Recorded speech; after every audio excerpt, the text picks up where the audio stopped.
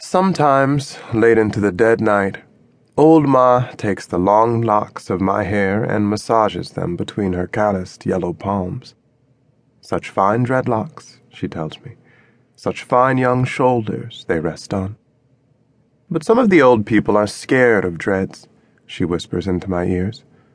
Don't mind them. And I know why. There was an old, very old bush tale about the shadowy man some call Death. He was a fat giant who lived deep in the forest, teeth stinky with the smell of rotted flesh. And all of the time he had never brushed his hair, and the knotted locks grew out into the underbrush for people to find. It was a good story. When I was young, out of the corner of my eye, sometimes I could see the long root of a tree, and just past it, I would just see the edge of a long, creeping dreadlock. I would avoid that space. Once I got older, and times became hard, I saw more and more dreadlocks that sat right out in the open of the land. Old Ma's gift and curse to me. And that is how I know why the few old ones left look at me with a strange eye. Times, the old men said, were getting hard. Really, we replied mockingly.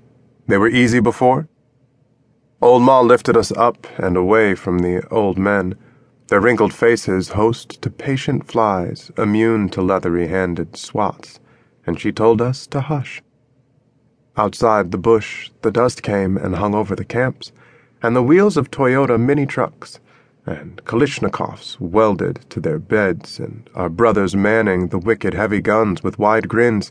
The wheels of these vans kicked up even more dust. "Ho, Kwabi," we shouted. "Hey, little brothers," he yelled.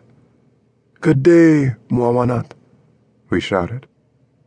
Mwawanat ignored us, sitting with his new friends around a barrel with AK-47s spilling over the side. They spit in the dust and spoke of grown-up things. That is the way it is with older brothers.